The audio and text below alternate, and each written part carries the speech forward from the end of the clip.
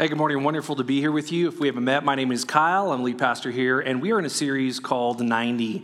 And the reason we're doing this series, if you missed last week, which we started in kind of hot last week, I both apologize and don't apologize for that.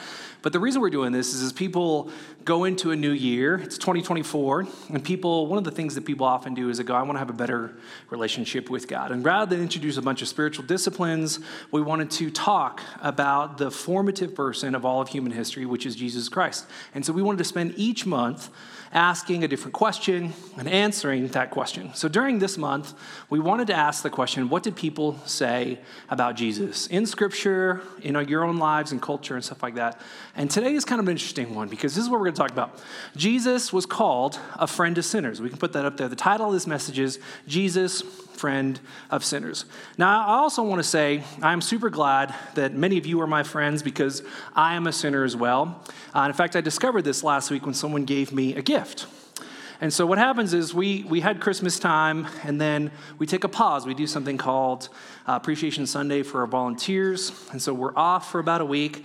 And this wonderful person named E, who I spoke with this morning, gave me a gift. And I want to show you what that gift is. She gave me a gift. It's a Raiders hat. And she said, stop hating on them. And I thought, what a Christ-like thing to do, to be a friend of a sinner like me.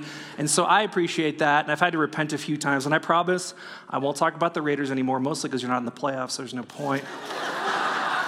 Too soon? Too soon? I do really appreciate it, E. And I really appreciate that even though I have been so terrible to Raiders fans everywhere, you have given an olive branch, so thank you so much. So we are talking about Jesus, a friend of sinners, and it's an interesting, I know it's kind of a funny thing, but it's hopefully, just a small microcosm that Jesus would try to bridge a gap between people that maybe have some differences, even if it's as, lame as a football team. So we asked this question, what did people say about Jesus? What did people say about Jesus? And today, again, we're going to be talking about that Jesus was called a friend of sinners, a friend of sinners. Now, on the surface, you don't think that might not be a big deal, but it was. And I'm hoping to prove that to you today, or at least engage with you on why him being a friend of sinners was not only a big deal then, but continues to be a big deal today. So one of the ways that we're going to get there is we're going to look at Matthew 11. So Jesus is called a friend of sinners. He's called a couple different things. And he starts to comment on this generation. He's talking about his present generation, but also is kind of peeking into the future of all generations.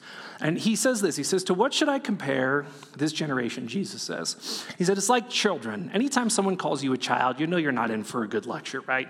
He said, it's like children sitting in the marketplace who call out to each other. So he's using this analogy or this metaphor of kids playing in a marketplace, a public place. It says, we played the flute for you, but you did not dance. And we sang a lament, but you did not mourn. And you're like, what does this little poetry have to do with Jesus being commented on as a friend of sinners or his identity? And Jesus explains it a little bit, and I'll try to unpack it a little bit. He says, for John the Baptist, John was the forerunner of Jesus. He came helping people understand that he was not the greatest, that Jesus would be the greatest. And both of them had things that were said about them in public and in private. Both John and Jesus were public figures, and they were very well aware of what people would say about them. Some people really liked them, some people really didn't. So Jesus comments about John, another public figure at the time. He says, for John came neither eating nor drinking. And so right before John is born, the angel of the Lord says, hey, he'll never partake in alcohol. He's got some things he's going to do for me. The Holy Spirit will be within him. John is called the best out of every person who has ever lived by Jesus, which is high praise. And he says, so this guy, he didn't eat, he didn't drink, he wasn't a public spectacle in terms of being drunk. And you guys said he has a demon. Now the Son of Man, Jesus' favorite title for himself, which we'll get into in about a month from now, came eating, and Jesus acknowledges, I partake in alcohol. I drink wine, I came eating, and you call him a glutton and a drunkard and a friend of tax collectors and sinners, which is interesting because there's a whole category that's worse than sinners, right? You're like, I'm fine if I'm a sinner, at least I'm not a tax collector. It's so bad. That's how bad they were. He says, look, you call me a glutton and a drunkard and a friend of tax collectors and sinners. All the words in this sentence are disparaging.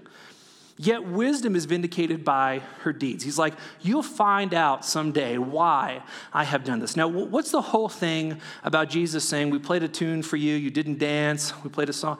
He basically is saying, John and I did not march to the tune of the religious people's expectations. That's essentially what he's saying.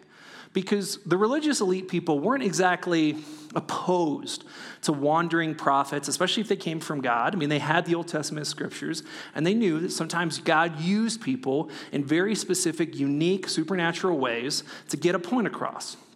But when John and Jesus came on the scene, they were not the kind of prophets that the religious elite people were used to.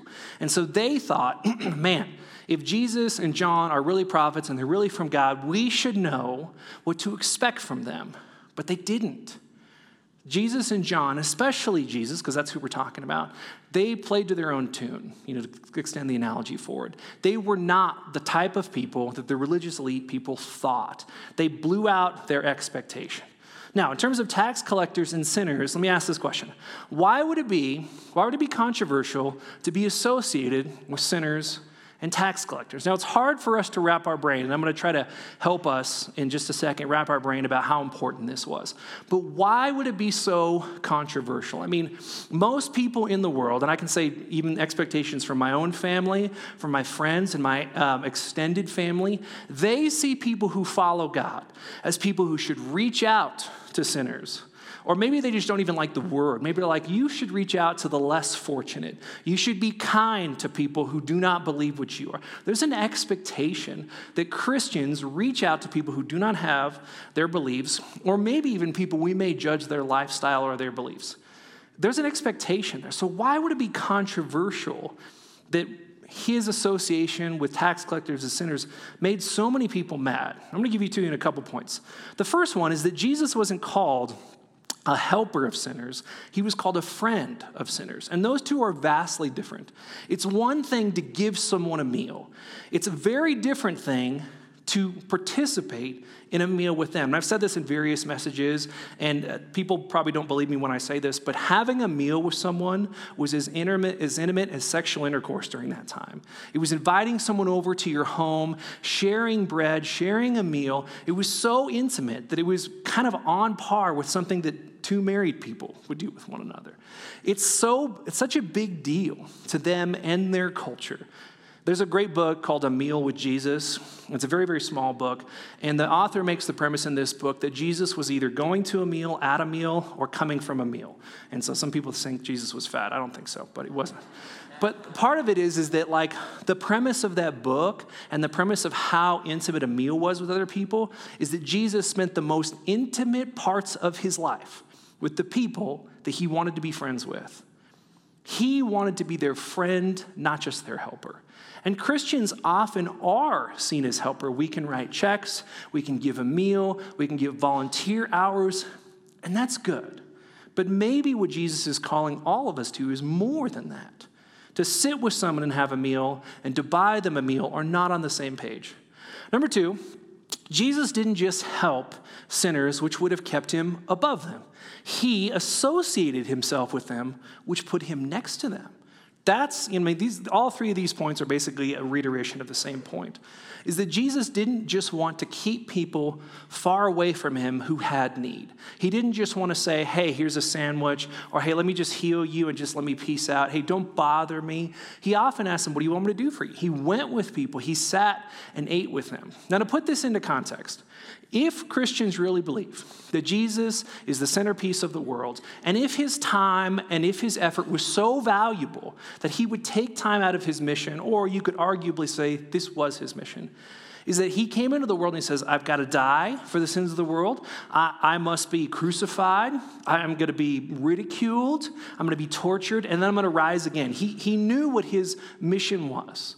But instead of rushing off to do that, he spent his time next to the people in society that everyone else would say, I'll help you, but I'm going to do it from above you because I am above you. I mean, that's kind of what the religious people in the in the society we're kind of looked at like, you're above us, we don't want to take too much of your time. And Jesus is like, that's exactly what I'm here for. Number 3, Jesus chose to be with someone who was marginalized rather than to be known for something and be notarized. And this was a big deal too, because traveling prophets like Jesus and like John, they would get invited places, and we're going to look at one story like that in just a second. They would get invited places, and they would be placed at places of honor within a dinner table at a Pharisee's house, or they would be welcomed into the synagogue, and they would say, hey, teacher, why don't you teach today? And crowds would come out. But rather than Jesus saying, hey, will you just come and listen to what I'm saying? He chose to be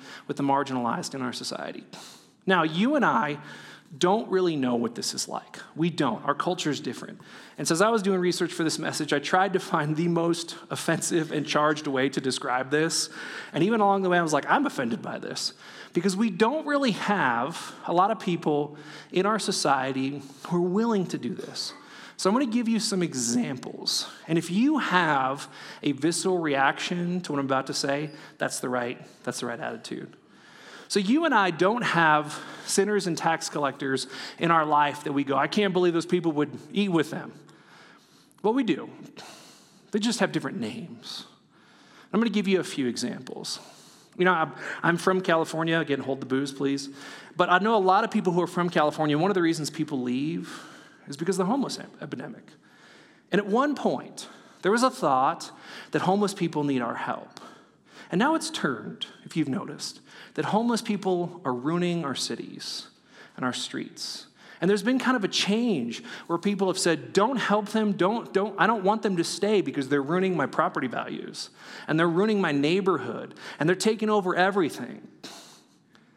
But imagine you had those people over at your house. You said, hey, pick up your tent, why don't you come in? You can stay as long as you want. I know you are seen one way in society, but why don't you come in?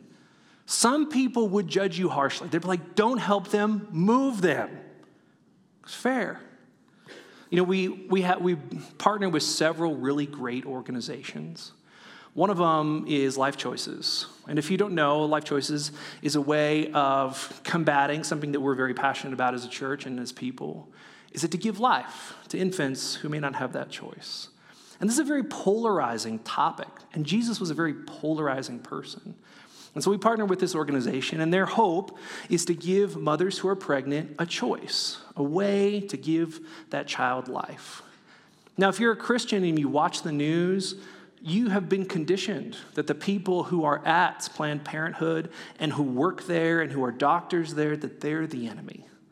But imagine people from Life Choices or people from our church going to a Planned Parenthood and say, hey, do you want to come over for dinner? Do you want to be with me? Hey, can I have lunch with you? Hey, can I hear about you and your family? Some people would say you should never meet with them. They are the enemy. Don't talk with them. Do you realize what they are doing? Another great organization that we partner with is an organization called Awaken, which helps people out of sex trafficking and prostitution. Imagine one day someone from Awaken or someone from here or just a Christian in general found a sex trafficker who is known or a person who has molested children. And they say, why don't you come over to my house for dinner? Different reaction, right? Most of you are like, never that. That's the reaction Jesus had with people. He took the people in life that everyone else said, those are terrible people. You should never interact with them. There's no good in them. And he saw them as being made in the image of God. Now, the difference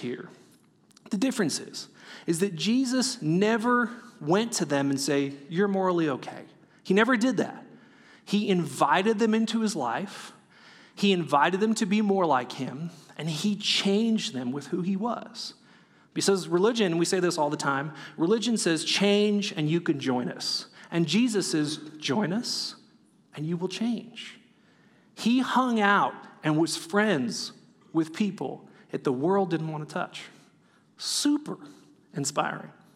So in the Gospel of Mark, we get a couple of stories about how this interacted. Two kind of parallel stories I'm going to tell you from two different Gospels that highlight almost the same point from very different viewpoints. So in Mark 2, it says that Jesus went out again beside the sea where the whole crowd was coming to him, and they were teaching him. And then passing by, he saw Levi. Levi would be renamed as Matthew, which is where we would get the Gospel of Matthew. And Levi fell into the category of tax collectors. So it's like sinners, tax collectors. He was in the lowest bracket, poor guy. And part of the reason that they hated tax collectors is that Jewish tax collectors were seen as traitors to their own country. It would be the equivalent as if someone from the United States was a spy and they gave secrets to another country who we were at war with. People would see them. In fact, we've got historical instances of that actually happening. They're seen as traitors. People want to kill them and harm them. Levi fit into this category. Levi personally profited off the taxes he collected from his own people. So what Rome would do is they would hire a local person in the district that they oversaw, and they would say, hey, you know the people, you know the countryside, we're going to hire you, we're going to pay you a lot of money, and it's going to be an easy job. We just want you to extort your fellow people. And many of them did. They charged a higher price than what Rome demanded. So Levi was ostracized. Once you became a tax collector from Rome, it was like the Scarlet Letter. Like you lost friends and family members, people disowned you. And so Levi's sitting in a tax collector booth because it's out in public, and Jesus walks by. Passing by, he saw Levi, son of Alphaeus, sitting at the tax office, and he said to him, hey, follow me. No conversation. Jesus doesn't interview him. Hey, are you a good Jewish boy? Hey, have you been, have you paid your tithe? Like, what's this whole Roman thing? He doesn't do any of that. No conversation. He's like, hey, you work for me now. And Levi's like, okay. And he got up and followed him. Then later, Levi, again, a person who is not seen as someone who is great within the society, invites Jesus over. He says, hey, I'm going to follow you, but can I throw you a dinner party? Can I invite all of my terrible tax collector friends? Jesus is like, what a wonderful idea. So while he was reclining, so Jesus is reclining at the table in Levi's house, many tax collectors and sinners were eating with Jesus and his disciples.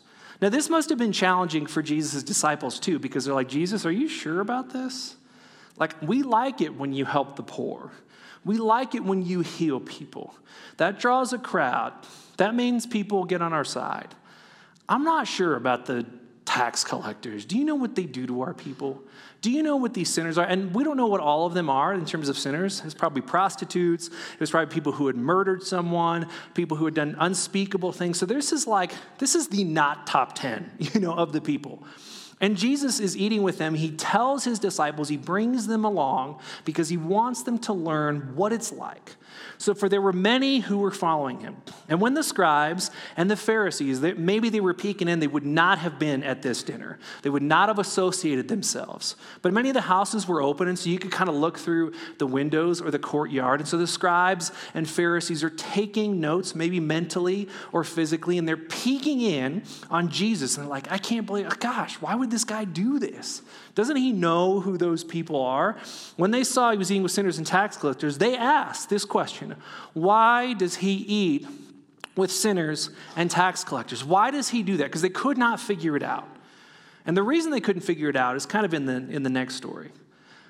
But he told them this, because Jesus hears everything. He knows the hearts and minds of people. When Jesus heard them, he told them this. And this was like a pivotal moment, hopefully for his disciples. And it's still a pivotal moment for Christians today and non-Christians, people who may be interested in Jesus. When Jesus heard them, he said, it's not those who are well who need a doctor. You don't see a perfectly healthy person going to a doctor. He's like, I feel totally fine. Just felt like I got a checkup. Like, rarely people do that. If you are, great. But most people are like, yeah, my arm used to bend like this, and now it doesn't bend that way anymore. Kind of need some help.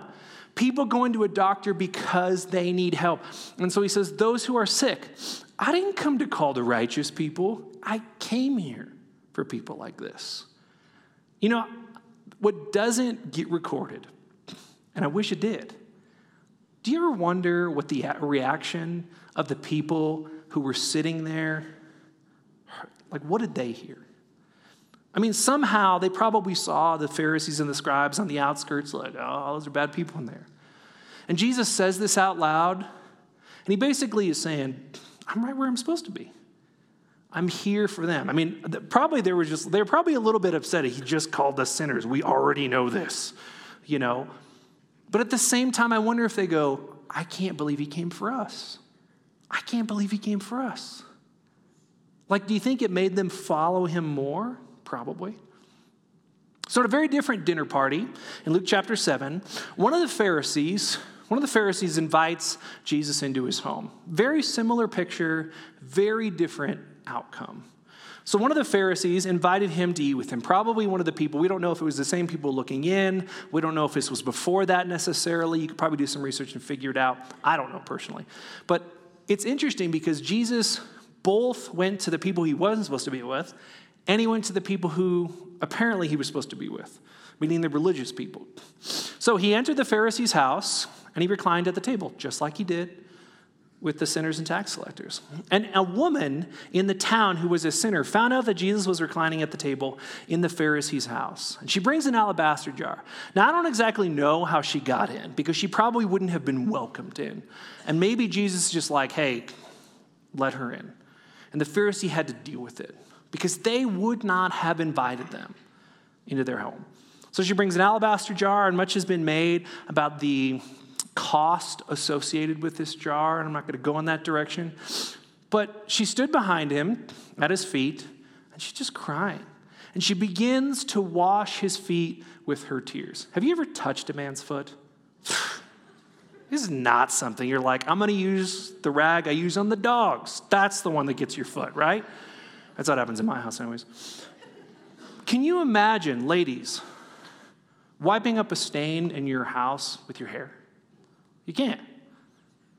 It's not like they had like massive boots on. Like when Jesus walked in the countryside, he's stepping in dirt and manure and urine and all sorts of things. And she comes up to him and she washes his feet with her hair. She's going to carry, not in a metaphorical sense, but in a literal sense, what was on the bottom of Jesus' feet. She is that grateful.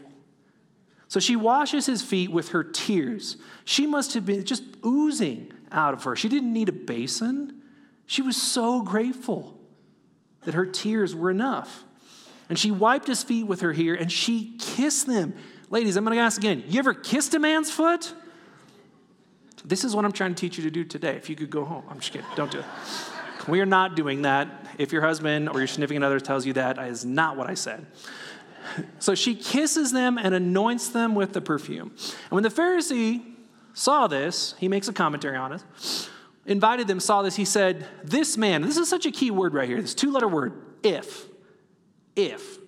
This tells you that this Pharisee is not convinced that Jesus is who he says he is.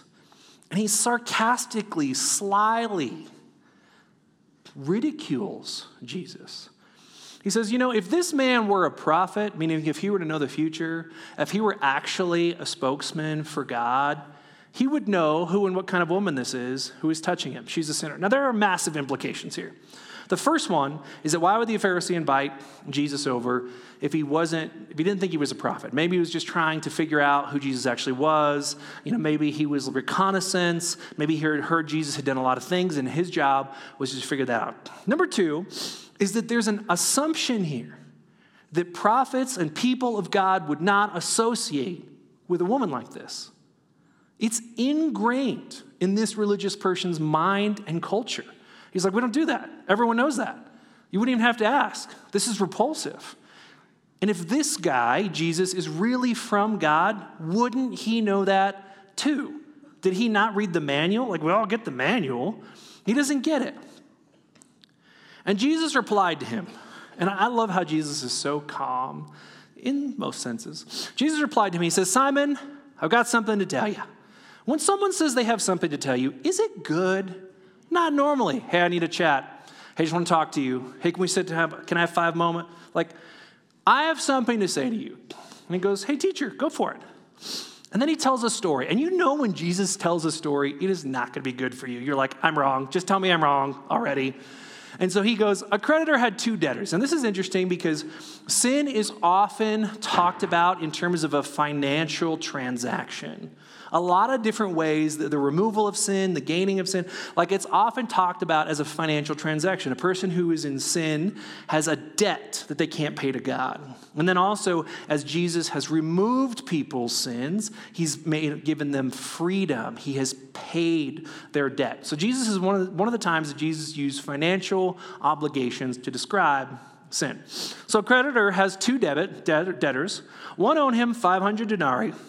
And the other 50. So not a balance of sums. One's 10 times more than the other. Since they could not pay it back, both of them, he graciously forgave them both. Now they didn't owe the same sum, but they were forgiven in the same way. So which of them will love him more? It's not a trick question. Like even this Pharisee could figure this part out. Jesus is not talking in riddles. He makes the most obvious allusion to sin that you could possibly make. He's not going to go, the guy who owed 50. And Jesus is like, no, stop. Let me tell you again. He knew the answer to this question. In fact, he answers. Simon answered, I suppose the one he forgave more. And Jesus, probably with a twinkle in his eye, he's like, I got him. He says, you've judged correctly. You've judged correctly, Simon. And then he turns to the woman. He says, hey, Simon, do you see this woman? You know, I entered your house, and you've been a terrible host. Didn't give me any cheese, didn't take my shoes, my coat. He said, you gave me no water for my feet, which would have been the custom, because your feet are so dirty, you should come in and you should wash yourself before you do anything else. He says, Simon, this woman is a better host than you are. It's not even her house. You gave me no water for my feet, and she washed me with her tears and wiped them with her hair.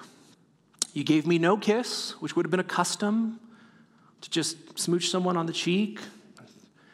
And she hasn't stopped kissing my feet. Not only did you not kiss the clean part of me on my face, she kissed the dirty parts of me, my feet. Yours was much easier, Simon. Hers was much more difficult. Hence I came in. You didn't anoint my head with oil. Again, another common practice. But she has anointed my feet with perfume. Olive oil would still not have been cheap, but probably the perfume that she used to anoint Jesus' feet, there's a cost imbalance here. And then he says, therefore, and you know that therefore is there to tell you something. Therefore, I tell you her many sins. Jesus totally acknowledges you are right to call her a sinner. I'm not even upset that you have labeled her that way. You are correct. Her many sins have been forgiven, and that's why she loved, and you could probably insert the word me much. But the one who has forgiven little has loved little. And then he said to her, your sins are forgiven. And then those who were at the table, because apparently we discovered this is not a one-on-one conversation. It's like, dude, Jesus just crushed him in front of everybody, right? Those who were at the table with him began to say among themselves, who's this man who can forgive sins? I mean, they're missing some of the point. They're missing his compassion. They're missing it. But Jesus makes this into a teaching moment. It is not just about sin, though it is. You see, they characterized someone as having that identity of a sinner for the rest of their life. It's just a label you get. It doesn't matter what you do. And Jesus is going, that's not what I see. That's not what I see at all. That's not the person that I see. That may be her past, and it may be her present, but that's not her future. And so he says, I forgive your sins. Now, a lot of stuff could have happened at the dinner table, again, but it's not recorded. Because now the Pharisees would switch, because what Jesus said was technically blasphemous. Only God can forgive sins. Not only was he offensive because he was a friend of sinners, he willingly associated himself with them. But now he claimed to have a power that only God can have. So now they hated him even more. I guess we could get over the fact that you don't like people who are terrible. But once you started playing around with who God is and your connection with him, that's not good. So let me summarize a few things real quick, and then I'm going to give you some next steps. The first one is this. Here's why friendship with Jesus matters. You know, Jesus encouraged not just provision, but association. He modeled not just compassion, but connection. Jesus didn't just hand out things to people.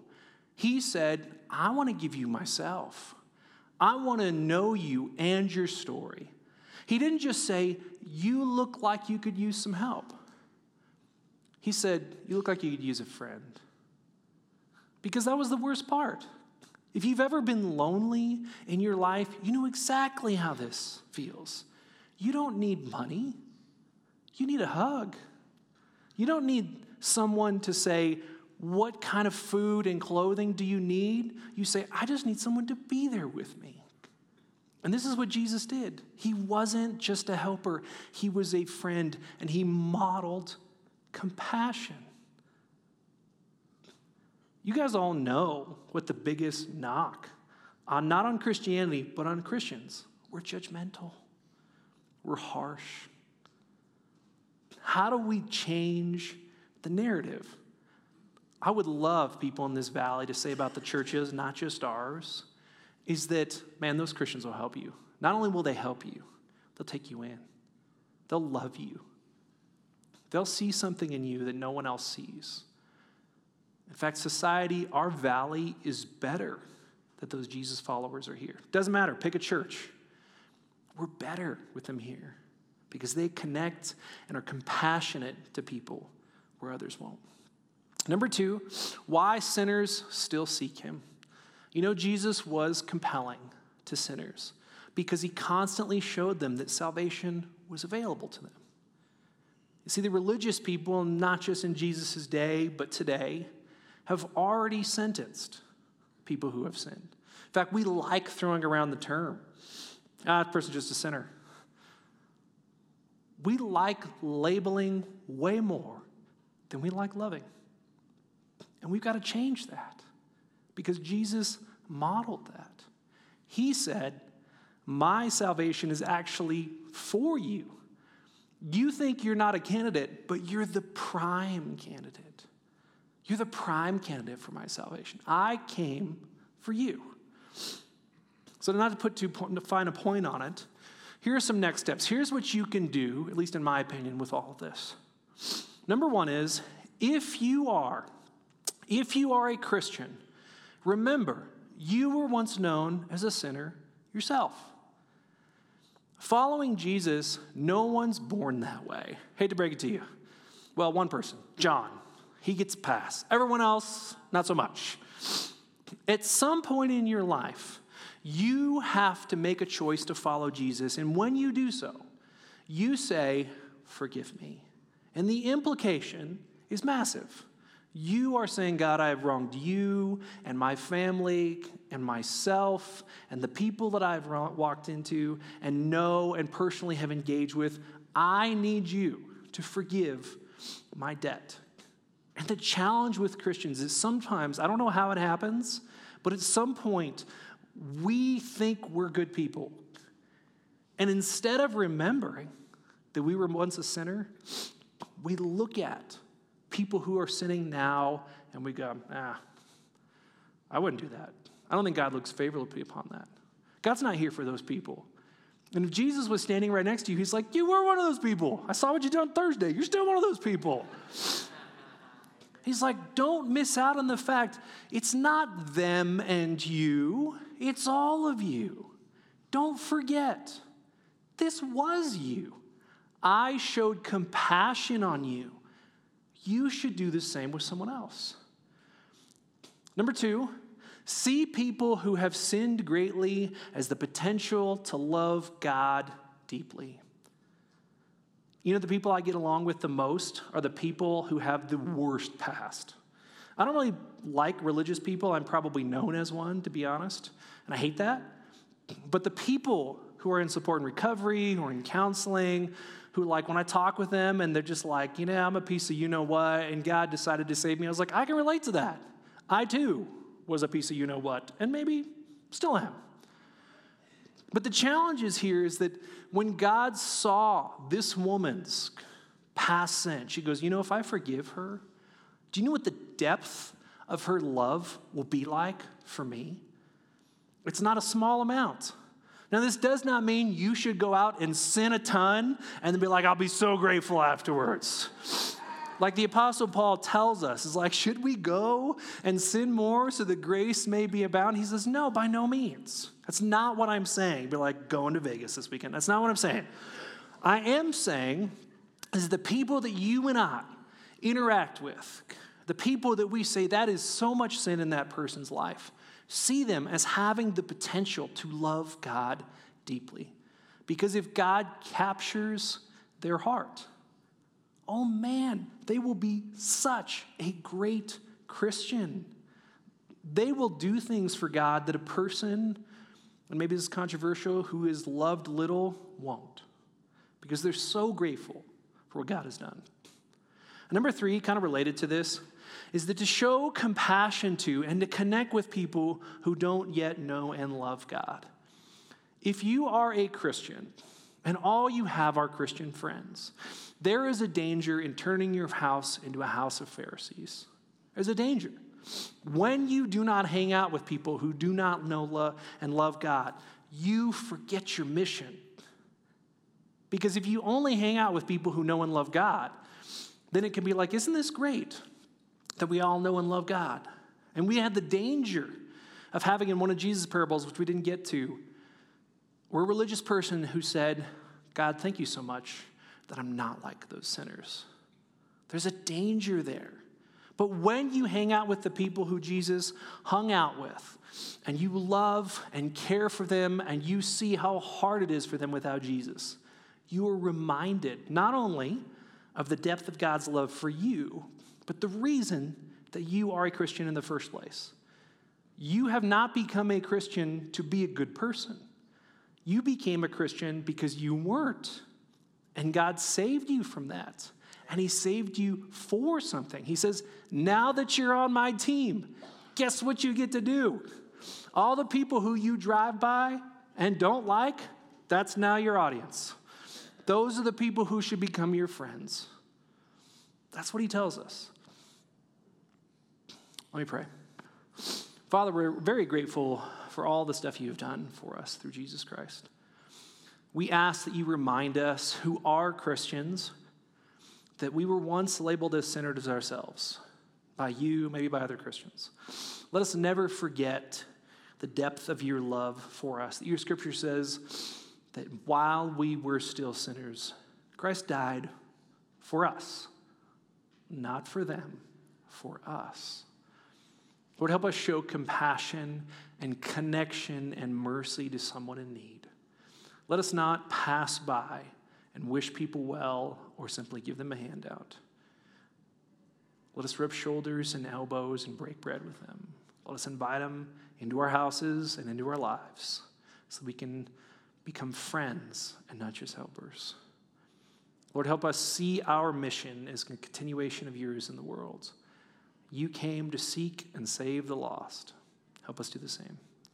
In Jesus' name, amen.